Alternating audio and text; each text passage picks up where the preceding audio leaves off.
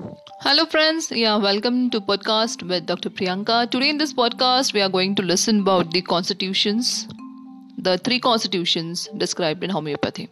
Basically, constitution is a physical and mental makeup of the person or the patient.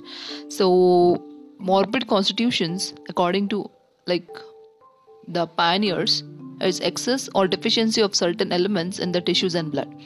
Though the concept of morbid constitution is old, its rational basis is yet to be understood.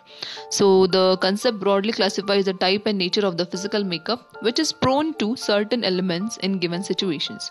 Three constitutions I'll be talking about are: the first one is the hydrogenoid constitution. This is characterized by an excess of hydrogen and consequently of water in the blood and tissues. The constitution corresponds closely to Hahnemann's psychosis, but it covers a much wider area and is not by any means confined to the acquired or inherited result of gonorrheal infection. The vaccinosis too comes under the constitution. Under this constitution, the symptoms appear and get worse in cold or damp weather and in rain. The symptoms are aggravated by any kind of exposure to both water and water products. For example, bath, fishes, plants, and fruits grown in water can increase the complaints.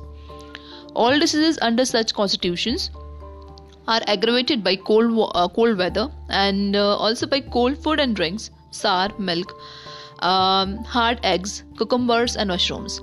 The diseases get specifically aggravated by living in the proximity of ponds, rivers, and sea, as well as stagnant water.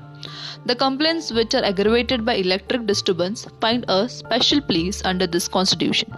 There is a marked periodicity of complaints.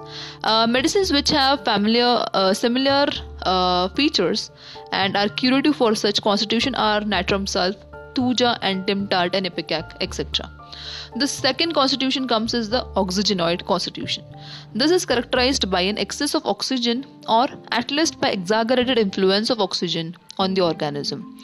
The persons under these conditions are thin and complain of weight loss in spite of having good appetite and eating well. They have prominent glands, weak bones, and anemia.